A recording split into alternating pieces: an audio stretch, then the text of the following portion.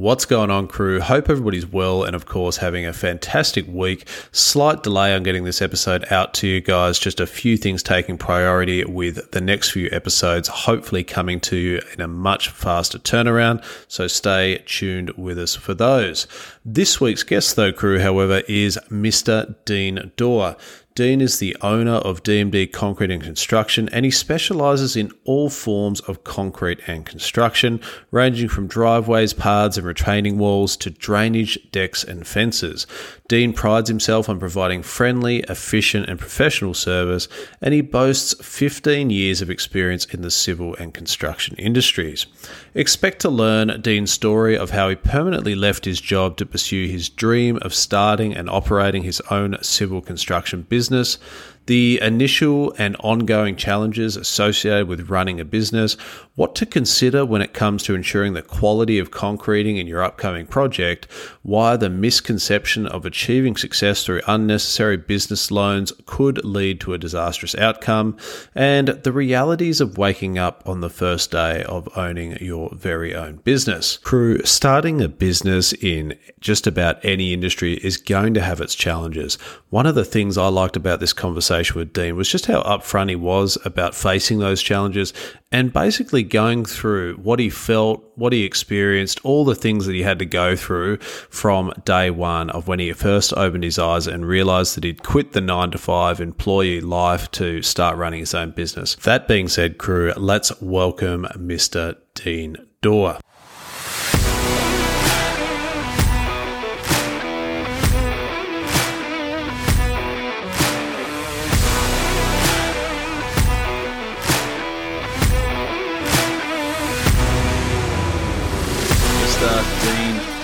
How are you going tonight, mate? Good, big fella. How are we, mate? Mate, I'm just stoked to sit down and have a bit of a conversation with you, and really appreciate you coming on and taking a little bit of, I know you're a very busy man these days, and just take a little bit of time out to come and talk to us on the show and tell us a little bit about what you're doing. So, mate, what do you do with your time? Who are you and what do you do? Run a small concreting business. Started a few years ago, so she keeps me on my toes pretty well, just running around on my own. So, she's pretty good. What made you go into concreting? So, like you mentioned building there as well. Like, you've obviously got a bunch of skills up your sleeve. Like, what made you sort of go down the concreting route? I just enjoyed it more. So, yeah, like I'm a qualified builder and everything like that. But I got into concreting probably, I got trained up probably 10 years ago now. And, yeah, I just enjoyed it. Enjoyed outside life, the appreciation you get from, the visuals of concreting when you get a really nice job and stuff like that. Yeah, the challenge of it at the time. I feel like it's one of those things, like, I don't know, like, you'd know obviously way more about it than I would, but to be a concreter, like for somebody to turn up and say, hey, I actually want to do concreting for a profession, what do people like need to do? What's the avenue to get into concreting? Is it something you learn on the side of another trade, or is it literally like a separate trade in itself? Oh, look, a bit of both. So when I did my apprenticeship as a carpenter builder, they do sublets of concreting in them. So you do a few courses of concreting as well. But look, if you want to be a genuine concreter and you want to be good at what you do, it's just experience, man. Like, that's what it comes down to. If you want to get into it, you need to just jump in with a good crew, try and get they don't really do apprenticeships. Jump in with a good concreting crew if you can, and just start from the bottom, work your way up. And just really learn the steps as you go through. A lot of people just go, oh, dumb concreters or whatever, it's just that sort of thing. But it actually can be very, very technical to get, good high quality work that's going to last the stance of time. To me, you mentioned get in with a good concreting crew initially to, build up your skills. What would you define as like a good concreting team? Like for people listening to the show that have maybe thought about going into concreting, or maybe you're just looking for a different career option, is there something that they could look out for? Like if they're looking for a mentor or mentors in that space of like, hey, I need to learn these skills, what sort of things would sort of make up a good crew in your eyes? That question's a bit of a tricky one because I've almost contradicted myself there by saying crew. The way I got taught and stuff, I was actually just with one guy, an older guy, and he was very good. He was very hard on me, but Yeah, he was very good. That wasn't a big crew or anything like that. I learnt that way, sort of almost one-on-one. Yeah, but you do have your bigger crews.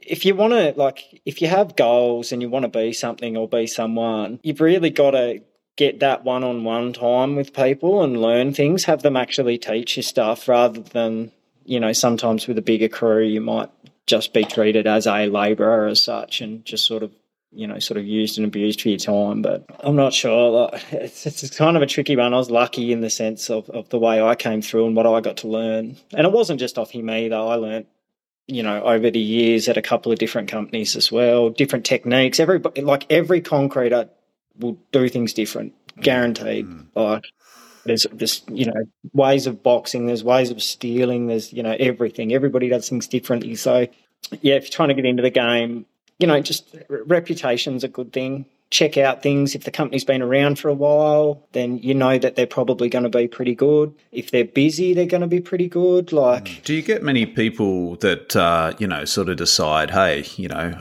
this is something that I think I can kind of do and sort of try and fumble their way into the industry? Like you mentioned, there's like obviously some, like a good concreting crew is one that's been around for a while. They've got a good reputation. They're busy. I feel like, I don't know why I feel this way because you know me, like I don't have any experience in this space at all. But like, would I be right in saying that it is one of those industries that you do have those sort of, I'll call them pretenders, but those guys that go, hey, yeah, look, there's a quick buck to be made here. I can try and rustle this together and try and put something together with concreting. Is that something you see very often or am I a bit off the mark? Yeah.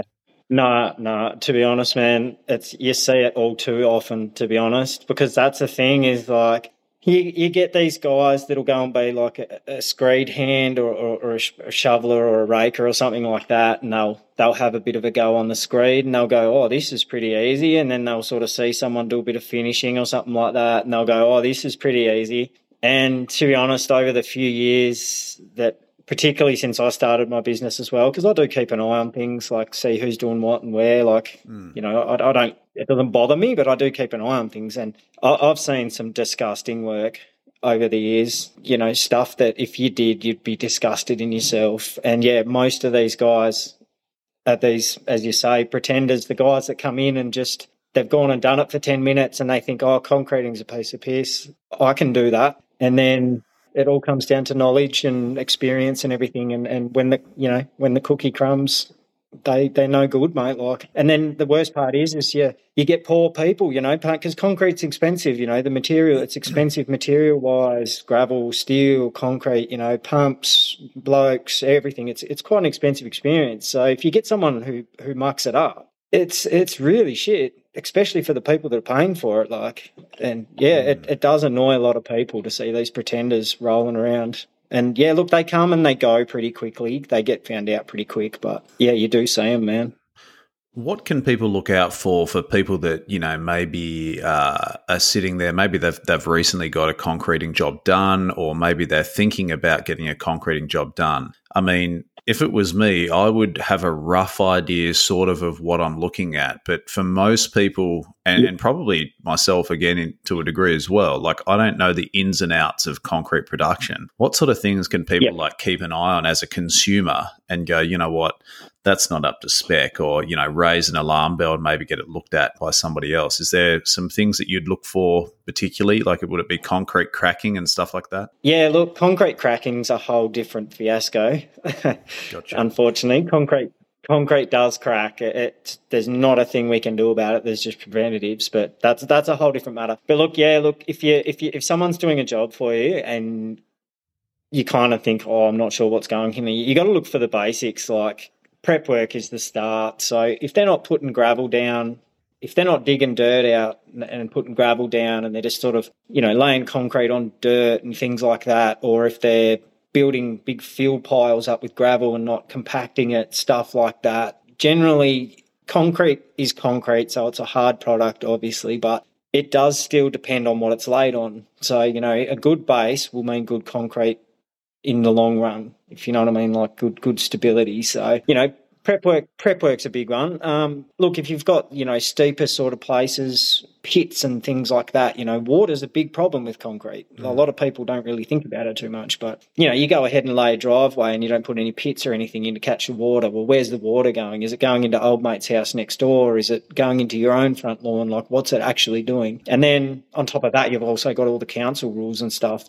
which are quite strong and heavy with it as well. But yeah, look, prep work's a big one, man. Like if you're not seeing people put good base down and compact it and stuff like that, that would swing alarm bells in as like, because that's a first off type thing. That would swing me straight away and go, oi, what's going on here? Got you. Now, a bit of a selfish question. I've got a shed at home and it's basically a 7x7 metre and it's a concrete base, but it's got an open front. I've taken the open front off it because a boat fits under there. Obviously, because it's got an open front, so no doors, you have rain that comes in onto the concrete. Is that an issue for concrete? Like, how resistant is concrete to water? Like, if there's a bit of, like, obviously I don't have drainage in a shed, it's a flat surface, do you know what I mean? But then it just dries and that's it. Is that anything to worry about or not really?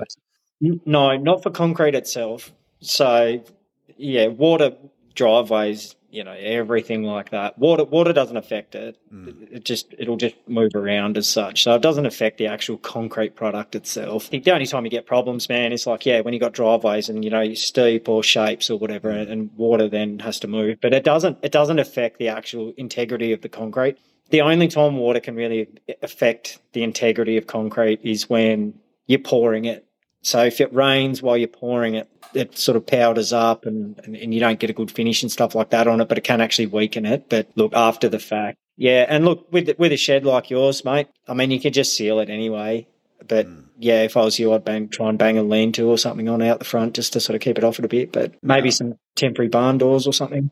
Yeah, no, thanks for the advice, mate. Sorry, I did ask that bit of a selfish question, but look, I'm interested in you, the man, the driver behind the business, DMD Construction. Talk to us a little bit about your journey. So I know that you mentioned before you were an employee for another company. You obviously learned a bunch of skills across a few different areas. At what point did you decide, right, that's it, I'm going to go out on my own and make something of concreting? And why concreting? Like, what was it about concreting that sort of made you go, that's the thing that I want to focus on? You sort of know my life story a bit, so we won't get too hectic into it. But the reason why I started, it was kind of just happened. So as you know, I left my job about 3 weeks after I'd just gone back to work after a severe accident that happened to myself. So I was off work for, I think, 8 or 9 months. Basically, I had a boat fall on top of me, broke my back, split my sternum in half, spent 8-9 months in a full body brace, hospital, all that kind of stuff. I went back to work. In that time of that period of not being able to do anything, which killed me because I like to keep active. But in that time, I did a lot of, I don't know, soul searching maybe. I guess you'd call it personal thinking, I suppose. I went back to work for 3 weeks or 4 weeks, and I just couldn't do it. I got sick of other people telling me how to live my life 5 days out of the 7 a week. And what built up to me actually like being able to do that was I was doing a lot of work on weekends. So I was doing side jobs, if you like, on weekends and stuff like that. And that helped me build up to it as well. So I'd sort of had a small understanding of dealing with people and customers and stuff and that sort of thing. And I just got to a point where I just had enough. I got basically sick of, being told what to do all my life. So I just that day I made the decision. Yeah, made that decision that day, man. I just walked in. I got a friend of mine to type up the resignation and I just went bang. There she is. I had nothing. I basically had no money because I'd just spent like nearly a year off, used all my holiday sick leave. I started DMD on a whim with pretty much nothing.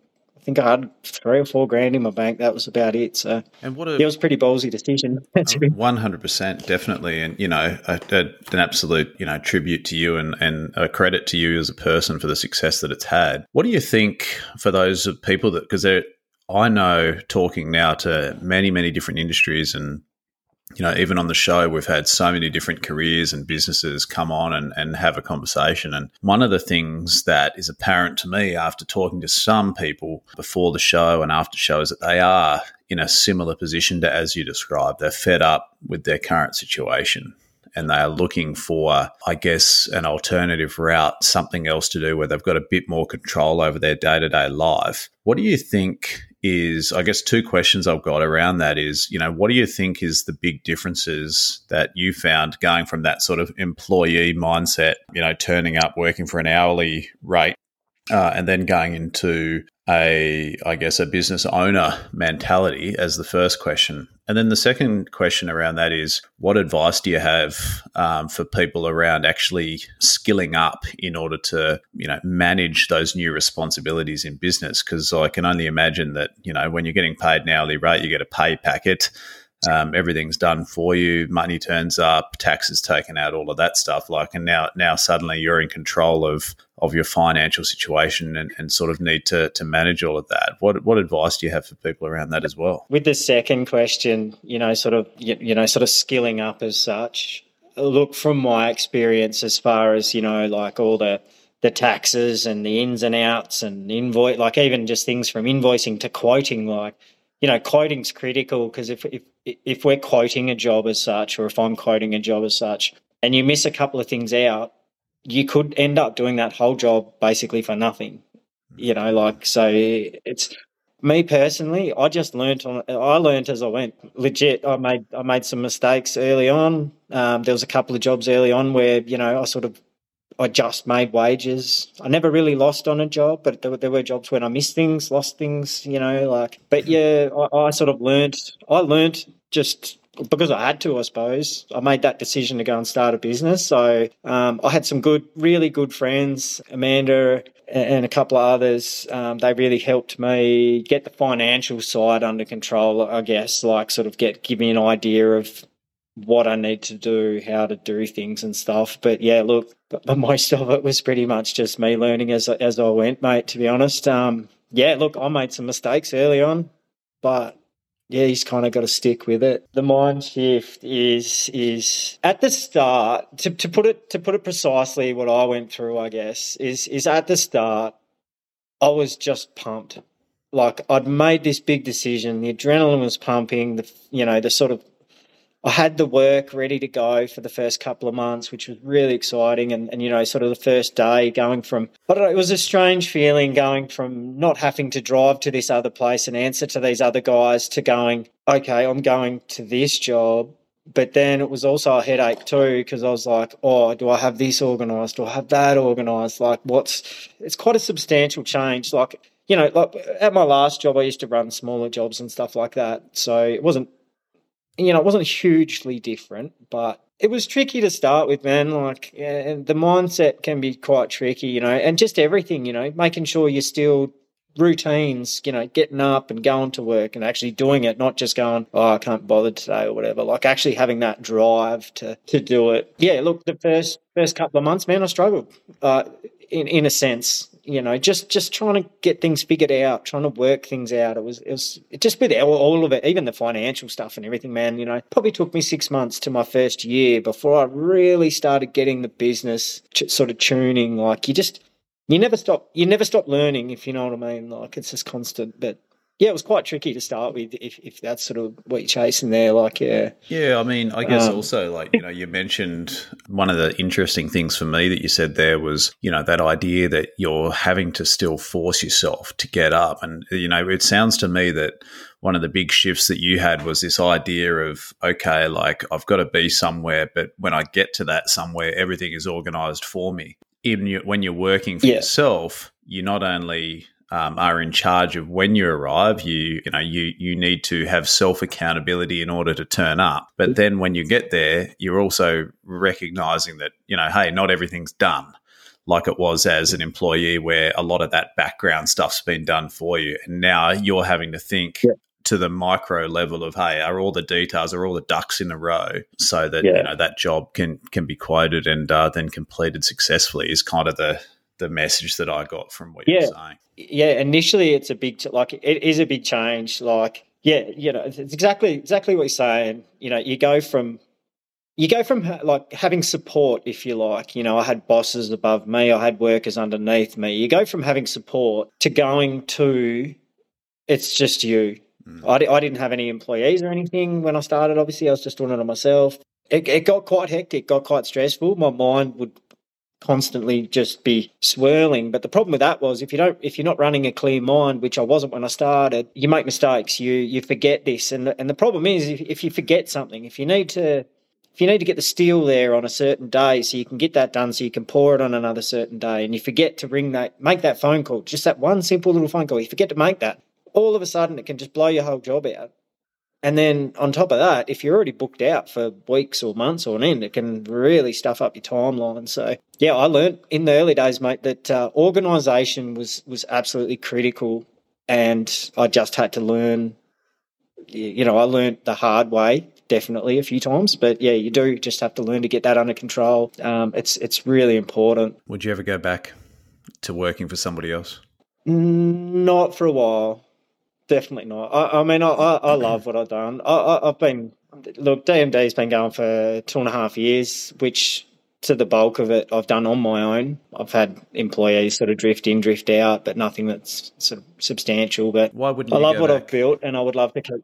Why wouldn't you go back? I don't know. I do love the freedom of it. So, yourself, how many times have you asked me to come fishing with you and stuff, and I'm like, oh, I can't, I'm working, man. But that's all just sort of organisation stuff. But I probably could one day, certainly not now. Concreting does have a timeline on your body. It's not an easy job. It's pretty savage. I don't know. Not right now. I couldn't go back. I couldn't work for someone else. Not doing this. I thrive on the challenge now. I love it. I love everything that's involved with what I have to do and what I've built and everything that's involved. So yeah, I couldn't go back to working for someone else right now because I wouldn't deal with it to start with. We would clash like no tomorrow, and I enjoy it too much, man. I really do. I love doing what I'm doing. What about the more obvious question around money? So without,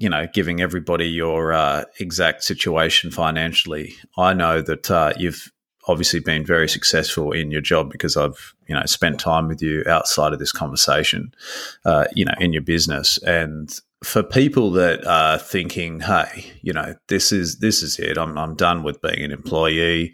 I'm sick of the 9 to 5. I want to go out there and chase what I want to do.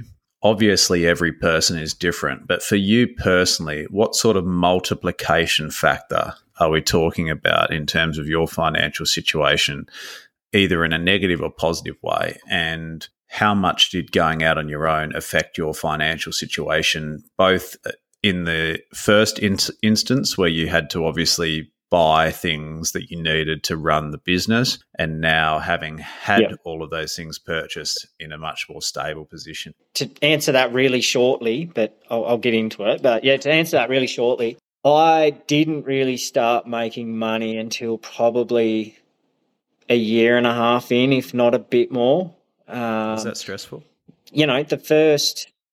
Well, yes and no, because it was just because I was building the business. So I knew in my head I had a game plan. So I wanted to get this, and this by these sort of dates. So I would save up for that, build up for that. I don't like loans or anything, so I don't do loans. I would sooner go and hire something or whatever up until the point when I needed, and then I could buy it and go from there. But yeah, look, at the start, man, like I said, I started the business with like 3 or 4 grand, and probably even after the first 2 or 3 months, I might have had 10 or 15 at a maximum. And then I got hit with my first GST bill and all that kind of stuff. It was all very realistic then at that point. But then, you buy bits and pieces as you go, and it just, for me personally, it just slowly built, just a couple, $100 there at a time, a couple of grand here at a time. You do work hard for it. And at the start, the first 6 months, it feels like you're not getting anywhere. It did for me anyway. I mean, look, I had a fair bit of gear to get me going anyway, because I've been concreting for a long time, not just before here, but so I had a lot of my own stuff as well. But yeah, look, for the first 6 to 8 months, I would say it was slow. It felt very slow. It felt like I was getting nowhere. It felt like every dollar that came in went back out to pay this bill, that bill, pay, buy this, buy that, whatever. But yeah, sort of got to that year and a half mark, and it just I sort of started getting the allotment of gear that I needed, and everything just sort of started coming together, and then started making money, I guess, in a sense. I don't make huge amounts of money, but I was always clever with it. I would never go down the loans road. Big thing for concreters, actually, if someone is thinking about going out on their own, you can make good money if you want to work for it. That's pretty much how it goes. But a lot of guys go out there, and it undoes them real quick, is they go out there and they start making this good money, but they're not investing it back into the business. They're just going and buying stupid shit like cars or boats or, whatever, go and spending it on piss or whatever. They waste a lot of it, and then I've seen a lot of guys come undone real quick because then the monthly bills come out, then the GST comes in, and I've seen a lot of guys go upside down pretty quick if you're not clever with your money as you start. And yeah, I really wanted to make this work, so I did it really hard to start with, really hard, but yeah, it's finally starting to take hold, and I'm starting to get somewhere. So it's got patience and takes time, really. But yeah, it was bloody hard at the start, man. I won't lie, it was tricky. And I think there's an illusion today. Like, I don't know why or how this comes about. I think it's from, my opinion is that it might come across from some of these like social media platforms and stuff like that, where you see these guys that rock up in a Lamborghini or the brand new Hilux or whatever, and all the latest gadgets and gear. But what you don't see is how much of it's on loan, how much of it do they actually own at all, how much of it is like genuinely even like has anything to do with their business, or have they gone and hired it for the occasion. And sometimes I think there's this illusion that like when you start a business, especially for young people, I think, coming through thinking about starting a business, there's this sort of like illusion or facade that happens where it's like, oh, he's got his own business, must be killing it. But as you said, like the reality in that first 6 to 12 months is often really different. And obviously that's even like for some, that's actually like quite a short period of time to get back up on your feet. Like for others, I know guys that sat, pretty much at what they were making as an employee for 2, 3, 4 years before things started turning over for them. And, in that time, it's so easy to pull the pin and just go, right, I've given this a go, I'm out. But the rewards lay hidden, it seems. Yeah, look, man, it's funny. Look, when I started, to be honest, I got sucked into that too for a while. I really did. Right. Like, for the first... Because I knew what I was, I knew what I could make if I really wanted to put my head down, ass up, and get stuck into it. For the first little while before I sort of started, I had that image of, I'm gonna smash this. I'll have a truck and a digger within 6 months. I'll have a brand new Ram, and I'll have this and I'll have that. And yeah, it was quite funny, speaking of that. And a lot of people, see that, but a lot of people don't see also what actually goes into it, what's involved in running it and stuff like that. So, and, you see these concreting, not just concreting companies, construction companies or anyone for that instance, someone driving around a nice brand new Ram or Silverado or something like that. 9 times out of 10, they're probably just on loan. As a business loan, it's just a write-off for the business, stuff like that. And people, it's really easy for people to get the wrong idea. And I got suckered in. I did for a while. I'm glad that I didn't go down a stupid road like that. And I'm glad that I stuck to my guns and just kept everything rolling and did the right thing financially, because, 2.5 years later, I can sit here now and I own everything I need. So I've got no loans, no debts, I've got a mortgage, but geez, everyone's got one of them pretty much. But if you can make a business work, because there's, like you say, man, there's so many functions in a business. It's not only getting out of bed to go and do the job, or doing a good job, dealing with customers in an acceptable manner, being polite, and if they want something, that's what they should get. You shouldn't steer them clear from that.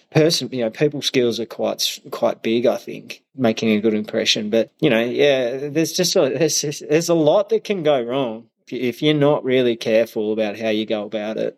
Definitely. And yeah, look, like I said, man, I got sucked into that for a little bit, the visions of this, that, and the other. And yeah, I'm glad it wafted out of my head pretty quickly. Yeah, I probably wouldn't be anywhere except for in debt now. It's a sign of maturity, I'm sure, because I always think about when people start a business, the success of it, I believe, actually stems not just from the hard work that they do. Obviously, that's a huge driver. But I've got this new belief now after talking to so many people, and that is like the success of it actually also hinges on the maturity of somebody's mental age when they start the business. Like you see a lot of these young guys and girls, they start things far too young, and, they just don't have the same life experience as somebody who's gone through and tried a few different bits and pieces. And even guys that have been in as an employee in any industry, they've just done that their whole life. There's something missing. They're almost institutionalized. It's like those guys that are in jail and they become institutionalized in the jail, and it's what they've come to know. Anything outside of that box or thinking laterally or any of that stuff is sort of, they can't sort of fathom anything else but that business. So I think the mental age of somebody, like your own maturity when you start something, is a big contributing factor. Like there's no way that I could have ever started anything at 18, trusting myself at that time. Yeah, it did look. Oh, look, absolutely, mate. I wouldn't have been able to start this when I was 25. I would have went out and done my first job and got my first invoice back through, and I would have went, "You beauty, help me out," and went and got on the piss for a week. Yeah. Look, maturity's, mate. Maturity and just that smartness, I guess, of being able to make the right decisions, I suppose. But yeah, maturity is massive. Like, I started at 31. I started D&D at 31 or 32. So yeah, I was probably about the right age, really. I mean, I know guys that have got their own little concreting businesses and stuff that are sort of 27, 28, and they're going pretty well. But they're not, it's not like they're 18 or anything stupid, and they're not making stupid decisions. And what you mentioned customer service and, building a good relationship with your customers. Is there any sort of tips or advice that you have for people that are, I guess, trying to build rapport with customers? Because I think I agree with you in that, this is a people game at the end of the day. Like the more people you can, I hate to use the word like win over, but the more people you can relate to and the more people that can see that you're genuine in what you're doing and that you somehow have a feeling of trust, obviously that's going to work in your favor and theirs. How do you go about building that? Is there some things that you do that you think would benefit people when it comes to sort of building those relationships? Yeah, look, when I started, mate, I've done some really big jobs, and all my work's private. I don't do much for builders or anything like that. I like to just stay on my level, which is down doing the private stuff, the good stuff. Trust. This is the thing. I've done some really big jobs. I've done some jobs over 100,000. Just for, I wouldn't say average Joe, because it's not like I could afford $100,000 driveway, but I've done some really, really hog jobs, and trust is massive. Trust and knowledge of what you're doing is massive. And it's not necessarily like I don't try and win customers over. I just go there and just be straight with them. You just got to be honest with them, be friendly and be straight. And you've got to, I wouldn't say convince, but you've got to sort of let them know that you know what you're doing. You're not just some North that's, fly-by-nighter or something. I wouldn't say convincing. You've just got to know what you're doing. If somebody's going to spend that amount of money, and I think to myself, if someone was doing that job for me, I would want to make sure that I get the right person that knows what they're doing. They know the ins and outs and everything. So, and, big jobs and stuff like that, mate, there can be a lot of factors, there can be council regs, there can be water, water situations, lots of water, do I need to put a curb here? What do I need to do this? And the big thing I do to try and make people feel comfortable is, even if they don't understand what I'm talking about, I will try and run them through it anyway. And, trying to explain to them what I would do there, what I would do over there, how I would do this, how we should do this. And then I wait for their feedback. So if they go, oh, I don't really like that idea, that's going to not look good, or that's not what we want. All right, no worries. Let's come up with something else then. Let's try and work with it. I would rather work with people than just, and concreters are quite bad for it, than just going in there going bang, bang, bang, that's 50 square metres, that'll be X amount of dollars. I can do it on this date, catch you later. I prefer to go there. Look, I can't do it with every customer, obviously, because you do get customers that are quite difficult to deal with and stuff. Like, it's just a part of it. But I would rather go there, try and explain what's going on, and just try and make them feel comfortable with everything, and just try and give them if they don't know much about it, try and give them an idea of what I'm trying to achieve, what it's going to look like, and how it's going to work. Be honest with them. Like, sometimes there are things that I can't do. They ask for silly things, and you just go, I can't do it. Sorry. Like, don't just go, oh, yeah, we'll do something there and then do something completely shit that they don't like. You just got to be open, honest, and try and build that trust by being honest and trying to get them to understand what you're doing so they can sort of appreciate the job a little bit more. And once I gravel prep things, I'll get customers to come and have a look. I'll go, look, you're happy with the shape of it? Because generally gravel prep is the shape of your concrete as such. So, I'll get them to have a look at it. Oh, we don't like that shape a little bit. All right, we can adjust it. No dramas. Like, I'm fine with doing things like that. At the end of the day, I've always found that money comes and goes. It comes in, goes out. You get work, whatever.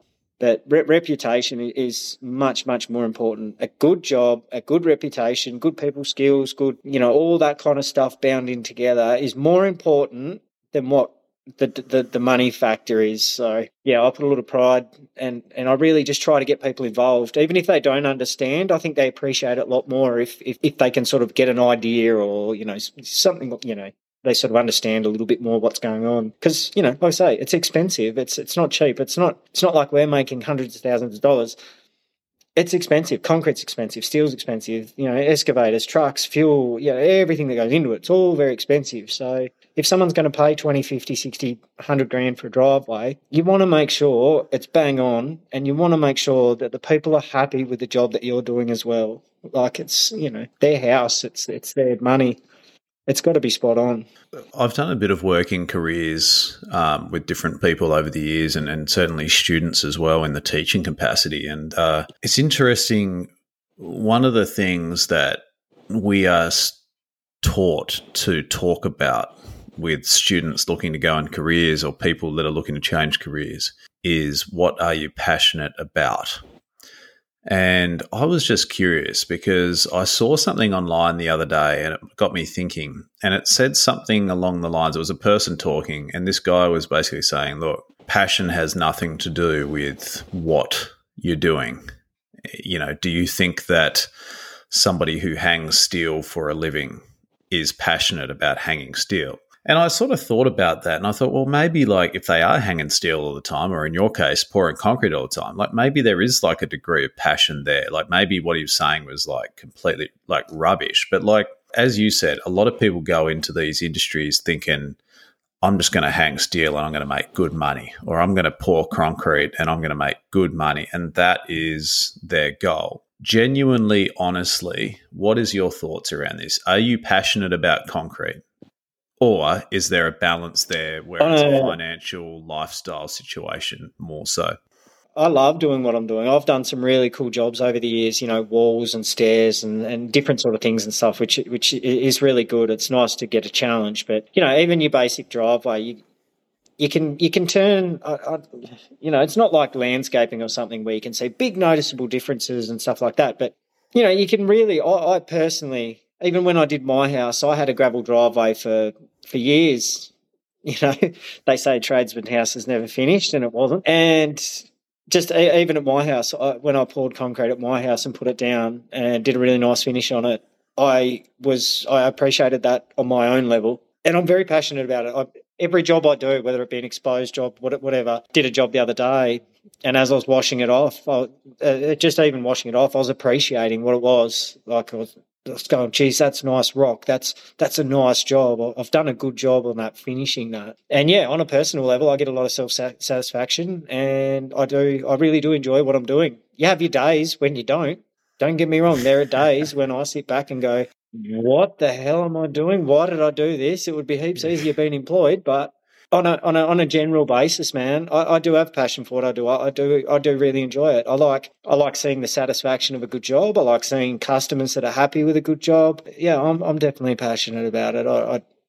there's probably a lot of people that aren't and see it as just a financial thing, just a job, situational type thing. But no, I appreciate what I do. I always sit back after every job I do, regardless, and I'll generally have a beer or something and just go, yep, that's wicked. We've done a good job there. Like I'm happy with that. That's wicked. What would be your top 3 pieces of advice for people that are looking to go out on their own and start their own business? What are the top 3 things that you'd recommend that they do before they make that decision and or when they've made that decision? Don't do what I did and just go, stuff this, I've had enough. Mind you, I made it work. Look, if you're serious about wanting to go out and do it, biggest thing you would have to ask yourself, am I ready to do this alone?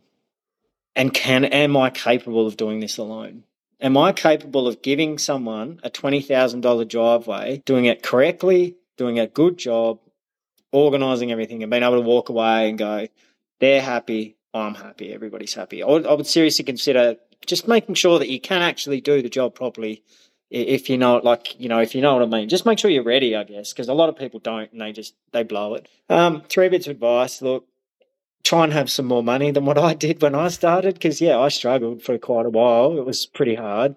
But, the spontaneous of my decision as well kind of worked in my favour because I just went, well, screw this and didn't have a choice. But, look, get some good backing behind you. And from a concreter's perspective or builder's perspective or, plumbers or any sort of tradesman, just make sure you've got a good vehicle and you've got the gear. You've got the bulk of the gear you need to get started. It can be really, if you don't have the gear you need to get started, then you're going to find yourself working for nothing for quite a while, trying to sort of buy everything, and you find yourself unprepared, unorganised. You're always running around going, oh, crap, I need this tool, or oh, crap, I need that, or whatever. Yeah, gear and a vehicle. Vehicle's really, really important. You don't want to be going to, say, a poor day at, you're driving up there at 5 o'clock in the morning to somewhere and your ute shits itself. And then you've got concrete, you've got thousands and thousands of dollars of concrete on its way and pump trucks sitting there waiting for you and blokes sitting there waiting for you or something like that. So, look, just making sure you know what you're doing and you're ready to go as such. You're 100% capable of doing what you're going to do. Having a little bit of finance there always helps. And the gear, definitely the gear. The gear's the important one. Without the gear, you're in a bit of shit really from the start. So awesome. Just being prepared, I guess.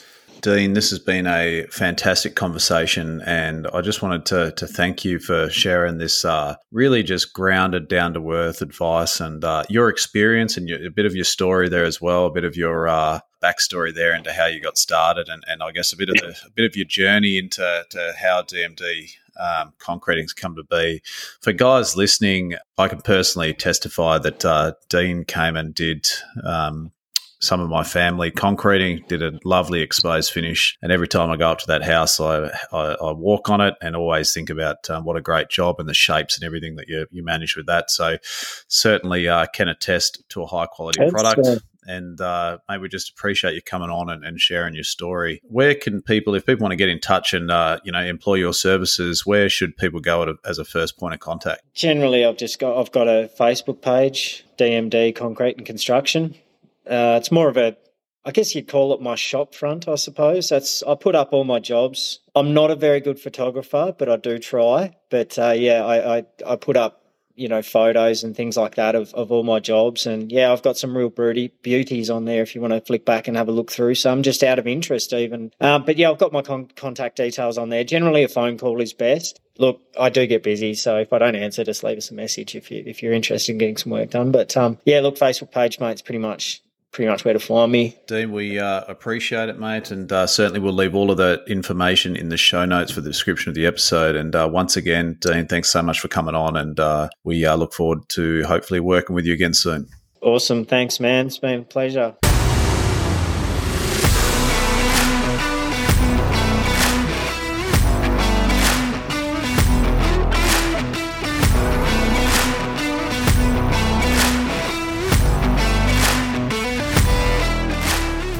Well, there you go, crew. My key takeaway from Dean was around the realities of waking up on day one of owning your own business. This really resonated with me, especially the need for long hours and dealing with administrative tasks that you may have never sort of dealt with before, managing the financial components of the business, handling client expectations, and balancing the responsibility of ensuring the success of the business. All really resonated with my own journey. And I think Dean just put it so eloquently and really made me realize that at the end of the day, for anybody starting something, maybe you're listening to this and thinking about putting your foot forward and starting a dream, a passion, a hobby, something that you want to put forward into the world. I think that reality of you being the driver and you having to drive that journey is just a super important lesson. I think Dean's journey is also a testament to the possibilities that come with pursuing one's passion and, of course, taking the leap into entrepreneurship. Crew, if you enjoyed this episode, please be sure to like and subscribe on whatever you're listening to us on. And if you want to see what we all look like, head over to Instagram at Mr. TM Walters. You'll be able to see our ugly faces. Well, speaking of myself, however, all of our lovely guests and anybody that we get on the show, you'll be able to see talking. We take key insights and post them onto at Mr. TM Walters on Instagram for your viewing pleasure. Crew, until next time, have a fantastic week and we look forward to talking with you shortly.